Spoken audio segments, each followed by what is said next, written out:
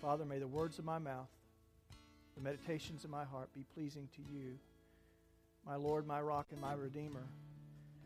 And God, may your kingdom come around us, in us, and through us. We pray these things in Jesus' name. Amen. Amen. God bless you. Thank you. What great worship today. So good to be back. I want to invite you to turn to Matthew chapter 7, the Gospel of Matthew chapter 7. And I want to talk to you today about the Log and Speck Syndrome. The Log and Speck Syndrome. Maybe that's new language to you, I don't know. But Jesus talked about a log and a speck in Matthew chapter 7, and it has a lot of relevance today. One of the things I want to start off by saying to you is this, and you know this principle to be true. Premature judgments can get you in a lot of trouble, can't they? Premature judgments can get you in trouble. I want to show you a picture, and then I want to share a story with you about how this was true for a guy who was a worship leader who was going to sing and play at a funeral. This is his story, and this is what he says. As a guitarist, I play many gigs. Recently, I was asked by a funeral director to play at a graveside service for a homeless man. He had no family or friends, so the service was to be at a pauper cemetery in the back country. As I was not familiar with the backwoods, I got lost. I finally arrived an hour late and saw the funeral guy had evidently gone, and the hearse was nowhere in sight. There were only the diggers and only the crew that was left, and they were eating lunch. I felt badly, and I apologized to the men for being late. And I went to the side of the grave and looked down, and the vault lid was already in place. I didn't know what else to do, so he says I started to play. The workers put down their lunches and began to gather around. I played out my heart and soul for this man with no family and friends.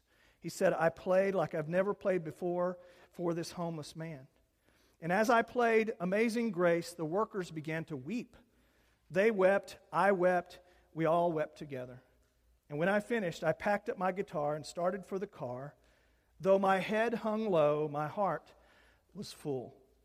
As I opened the door to my car, I heard one of the workers say this, I've never seen anything like that before, and I've been putting in septic tanks for 20 years.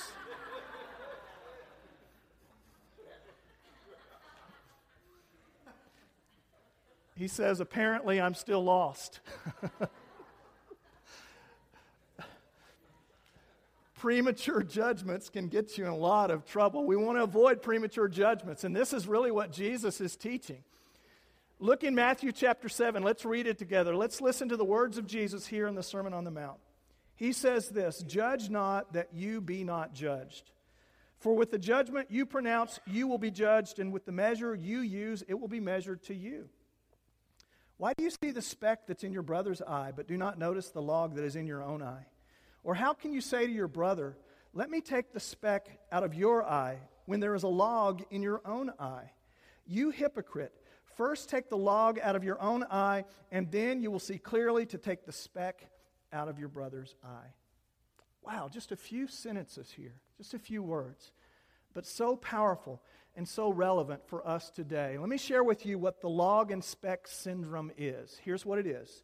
The Log and Speck Syndrome is this. We possess the tendency to be far more critical of others than we are of ourselves. We all do. It's just kind of human sinful nature. We possess the ability to critique and condemn other people far more than we do ourselves. And Jesus here is talking about this spirit, this attitude that unfortunately resides in many people, this condescending, condemning kind of attitude that really translates into a judgment that Jesus says is unacceptable for those who are His followers. Let's unpack this for a moment. Look in verse 1. Let's understand what He means by judgment. Because many people say, well, Jesus is condemning all kinds of moral evaluation. He's saying it's wrong to say that anything is wrong. And so in this day and age, that's kind of politically correct lingo, isn't it? Where it's wrong to say that something is wrong, right? It's wrong to do that. And so we can't make any moral evaluations. We can't say that something is right. We can't describe truth from error, wrong behavior from right behavior. Is that what Jesus is really saying? I don't think so. And the way we come to understand what he is saying is by looking at this in context. He says, judge not that you be not judged. Well, people hear judge not, and they can really kind of get behind that statement because in our time, this is a popular sentiment. This is the way that we should think. We shouldn't offend anybody by saying that certain things are right or wrong. Listen, Jesus is not saying not to discern. He's not saying not to evaluate. He's not saying that we should not determine right from wrong or to call an action immoral. That's not what he's describing here. You say, well, how do you know that? Well, let's look at his teaching in context. All you have to do is look at the rest of the Sermon on the Mount, and you'll see that Jesus is prescribing and describing moral evaluations that we all must make in our lives. Look down in verse 6. Jesus says this, do not give dogs what is holy, and do not throw your pearls before pigs, lest they trample them underfoot and then attack you. Well, Jesus is describing here how we treat important things in our lives, that we shouldn't treat important things carelessly or give them to the wrong people. So here's a moral evaluation in and of itself. It's a determination between what is important and what is not important. Look down in verse 15. He says, beware of false prophets who come to you in sheep's clothing, but inwardly are ravenous wolves. You will recognize them by their fruits. He's describing people who are false teachers, and he's saying that you should make evaluations of the truth of people who are teaching things to you. This is a moral evaluation. Look down in verse 26 again. And everyone who hears these words of mine and does not do them will be like a foolish man who built his house on the sand.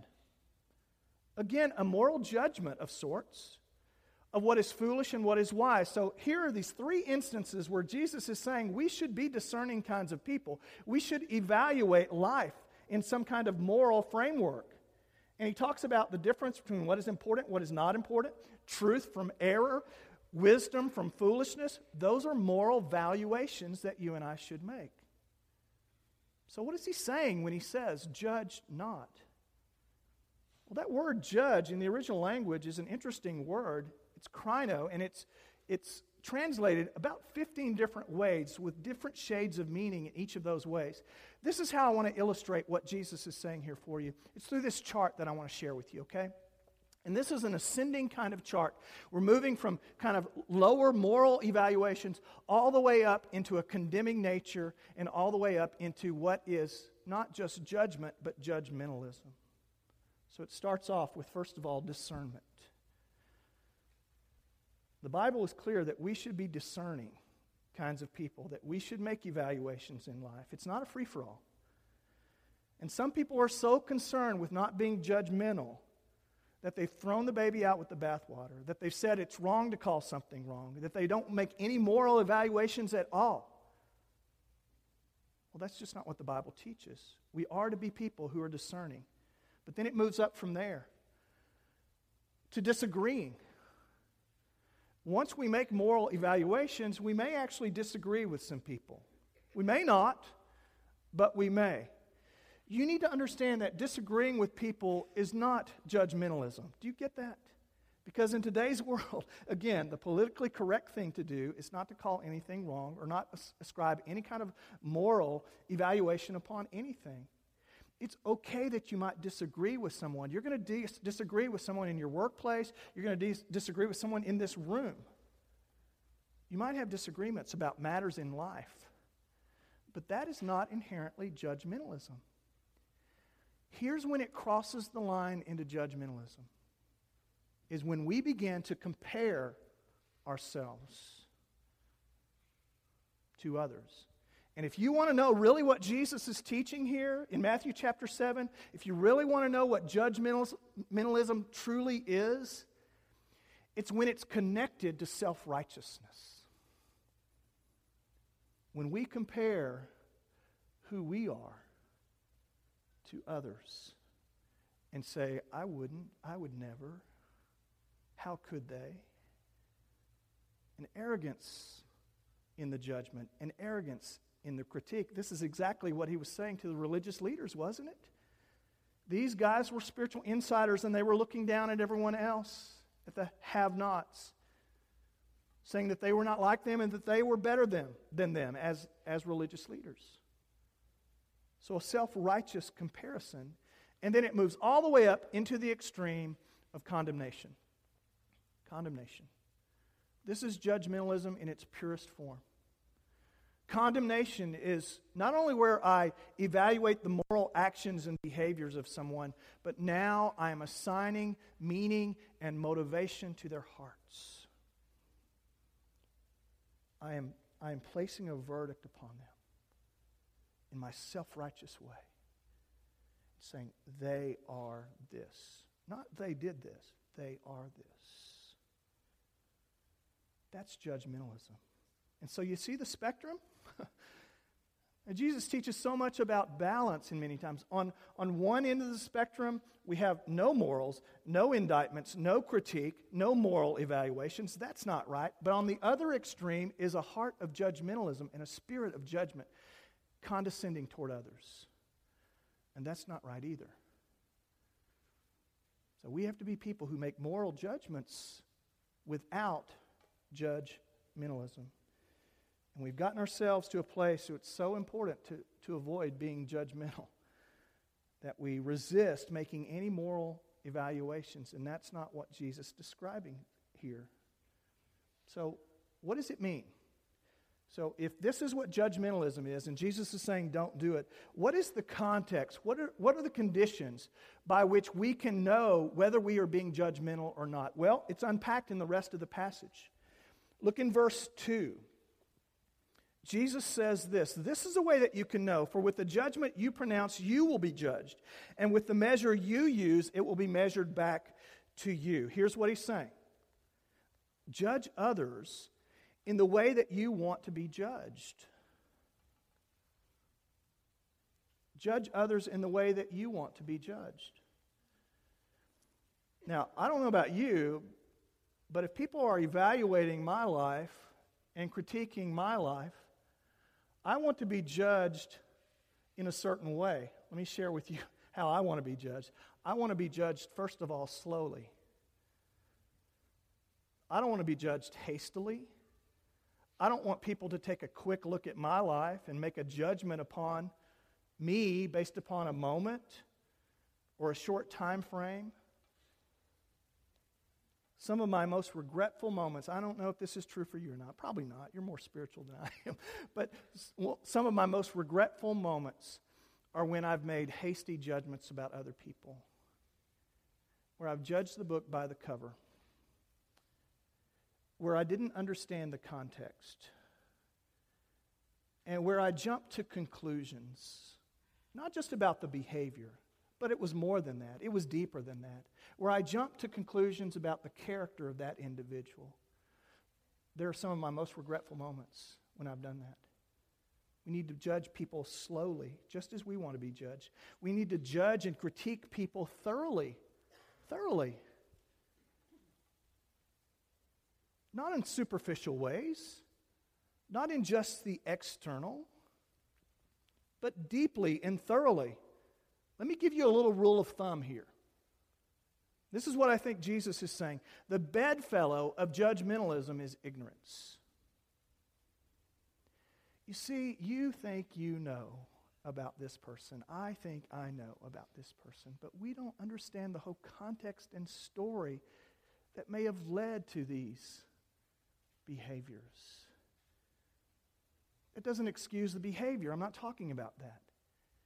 But it means it causes me to resist being harsh in my judgment, saying that this is a person that's condemned who has no hope. I remember years and years and years, as I grew up in my family, even as a Christian, having really a heart of bitterness and resentment toward my mother and father because of some of the things that I thought they did wrong and some of the pain that I thought they brought us through that was unnecessary. And years and years and years. And it was only later in life, as I sat with my dad after his stroke, that we actually had conversations. And it was such a blessing for 6 months. And he shared, for the first time, he shared about his life. and his story. And guess what happened? My judgment of him was decreased. Not because he didn't do wrong things, that's true.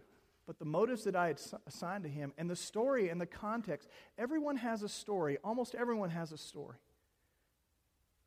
And so judge people how you want to be judged, thoroughly, not superficially. And then finally, I want to be judged mercifully. Slowly, thoroughly, and mercifully. If any one of us in this room was judged on our weakest moment, we'd all be in trouble. Your weakest moment in your life. Do you want to be judged by that? No. I want to be judged mercifully. And I want to learn to have a heart to judge other people in this way. When we make assessments, maybe, just maybe, we should err on the side of grace. Maybe, just maybe, we should be willing to give the benefit of the doubt to other people and to reserve and withhold judgment. I remember feeling this, and it's funny that I thought about this, but my daughter, when she was younger, had made just a mess in our kitchen with a bunch of paints, and they were all over the floor. Not in the bottles, on the floor, like out of the bottles. It was a mess, and I came in, and I kind of, jumped on her, and she said, "But Daddy, I was making you a picture," and she held up this picture. I was like, "Okay, then."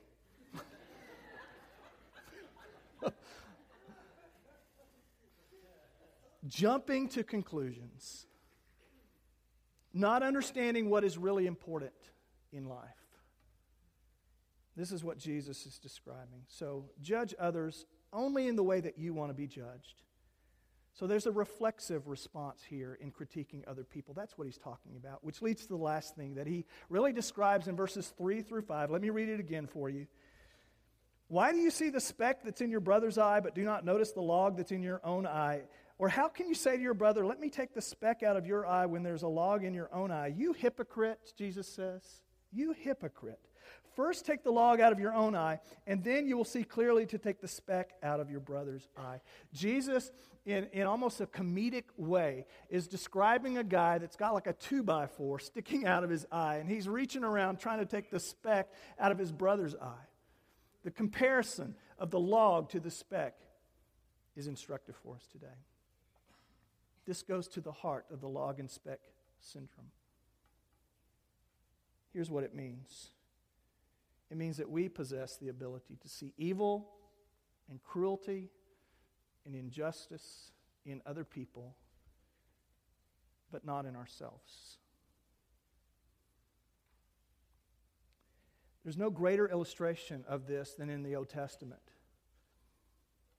You remember King David and the great sin that David committed, the sin of adultery with Bathsheba, and then the cover-up after the sin that eventually led to her husband being murdered, being killed. And David was kind of riding high after all that. After all, he had got what he had wanted. He was the king. He had power. He had wealth. He had position. And by right, he could have whatever he wanted, and so he took it. Well, God gave the nation of Israel throughout its history men who were called prophets. And there was a prophet that was there with King David who spoke truth to power. These were the men. Boy, don't we need this today. These prophets would speak truth to power.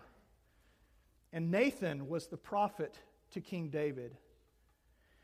And Nathan tells David this elaborate story, and you need to read it because it's powerful. He goes on in detail about a man who had only one sheep, who was not very wealthy at all. He only had one sheep. But there was this other man of power and wealth who had hundreds and hundreds of sheep, who decided one day that he would take the one sheep from the one man and take it for his own. And Nathan asked David, what would you do to a man like that? And David fell for the trap. He said, there should be justice to that man. That was wrong. He should be brought to justice.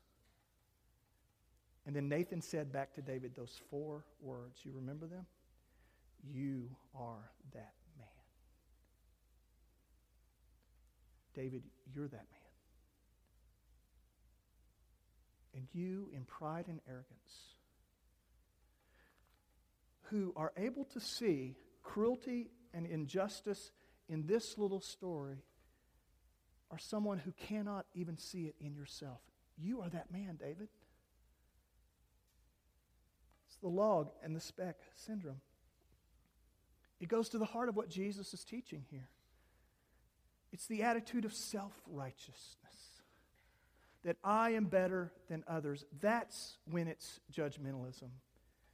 My studies this week, I was reading an author on this subject. I want to read for you what he says because it goes to the heart of this attitude of self-righteousness that often accompanies judgmentalism. This is what he says. He says, we may not consciously be aware that tearing down others can inflate ourselves, yet the underlying message is something like this. I wouldn't ever do such a thing. I could never do that. Or I am shocked and aghast at such behavior. We are usually noting how utterly different we are from those people, or how we would simply never sink to their level. Criticizing others is not just an offensive move against them. It is also, listen to this, it is also a defensive move to protect our own self-righteousness. When we are judgmental, therefore, we need other people's faults in order to dodge our own. Stated simply, judgmental thinking is addicted to other people's faults and other people's behavior. The judgmental person then finds his or her identity in the faults of others. Wow. This is what Jesus is describing. The arrogance and the pride of condescending and condemning other people. So what are some ways that we can avoid it? Let's finish today. Just give you this takeaway, 3 ways to avoid a spirit of judgmentalism. First of all, remember, God is the judge of people's hearts, not you. Make moral evaluations on behavior? Yes. But to assign meaning to the heart and to judge people in their motivations is not your job. It's not my job. That's God's job. He is the judge. Secondly, remember, you are a sinner saved by grace. You ever had that moment where you've judged someone harshly? You've come to understand the story, and you say to yourself, that could have very easily been me. There, but by the grace of God, go I. You're a sinner. I'm a sinner. It's been saved by God's grace. And then third, discern and even disagree, but resist comparing. And certainly do not ever condemn another individual. Make moral evaluations. Don't apologize for your convictions. Don't apologize for saying that something is right and something is wrong. But when we condemn the person rather than the behavior, this is when we've crossed the line into judgmentalism. And this is what Jesus wants you and I as followers of Christ to always remember, that we are sinners saved by God's grace. And if we can walk as followers of Christ in that humility, in that sense, that what we have received from Him is what we are to give and display to other people, then we will be able to avoid this sin of judgmentalism and be able to find in Christ the kind of perspective that we need about living in this world. It's difficult. It's challenging. It's tempting to become self-righteous. It's tempting to condemn other people.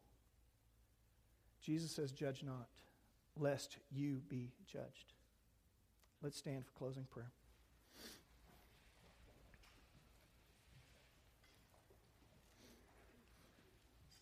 Let's just bow our heads, close our eyes.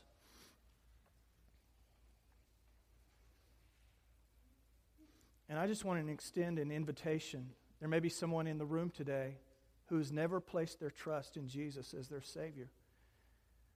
Maybe they've come to church, said a prayer, but they've never turned their life over to God in such a way that they would trust Him by faith to forgive them of their sins and to come into their life. If you've never done that today, this is the most important decision that you can make.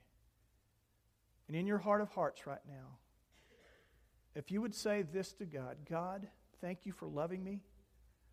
Thank you for sending your Son to die on the cross for my sins. Please forgive me of my sin. Come into my life. Make me a new person. And help me to be a follower of Christ from this point on. If you prayed that prayer and you meant it, the Bible says that you're a new creation, that you're a Christian, and that you've begun a relationship with God through His Son, Jesus Christ.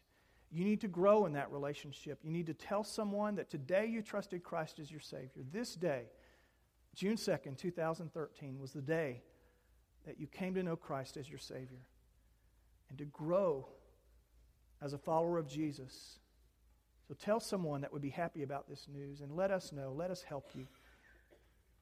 Father, thank you for your word. Thank you for how clear Jesus is in His instructions to us about the kind of attitudes that we're to have as people in the kingdom of God.